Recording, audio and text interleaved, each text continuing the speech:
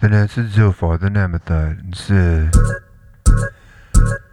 Therefore do my thoughts cause me to answer, and for this I make haste. I have heard the check of my reproach, and the spirit of my understanding causeth me to answer.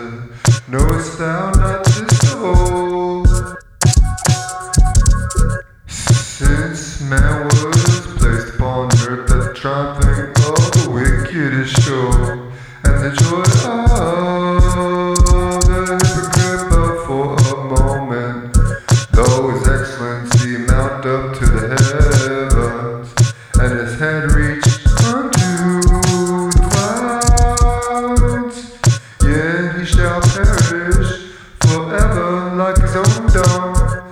They which have seen him shall say, Where is he? Shall fly away as a dream and shall not be found. Yea, he shall be chased away as a vision of the night.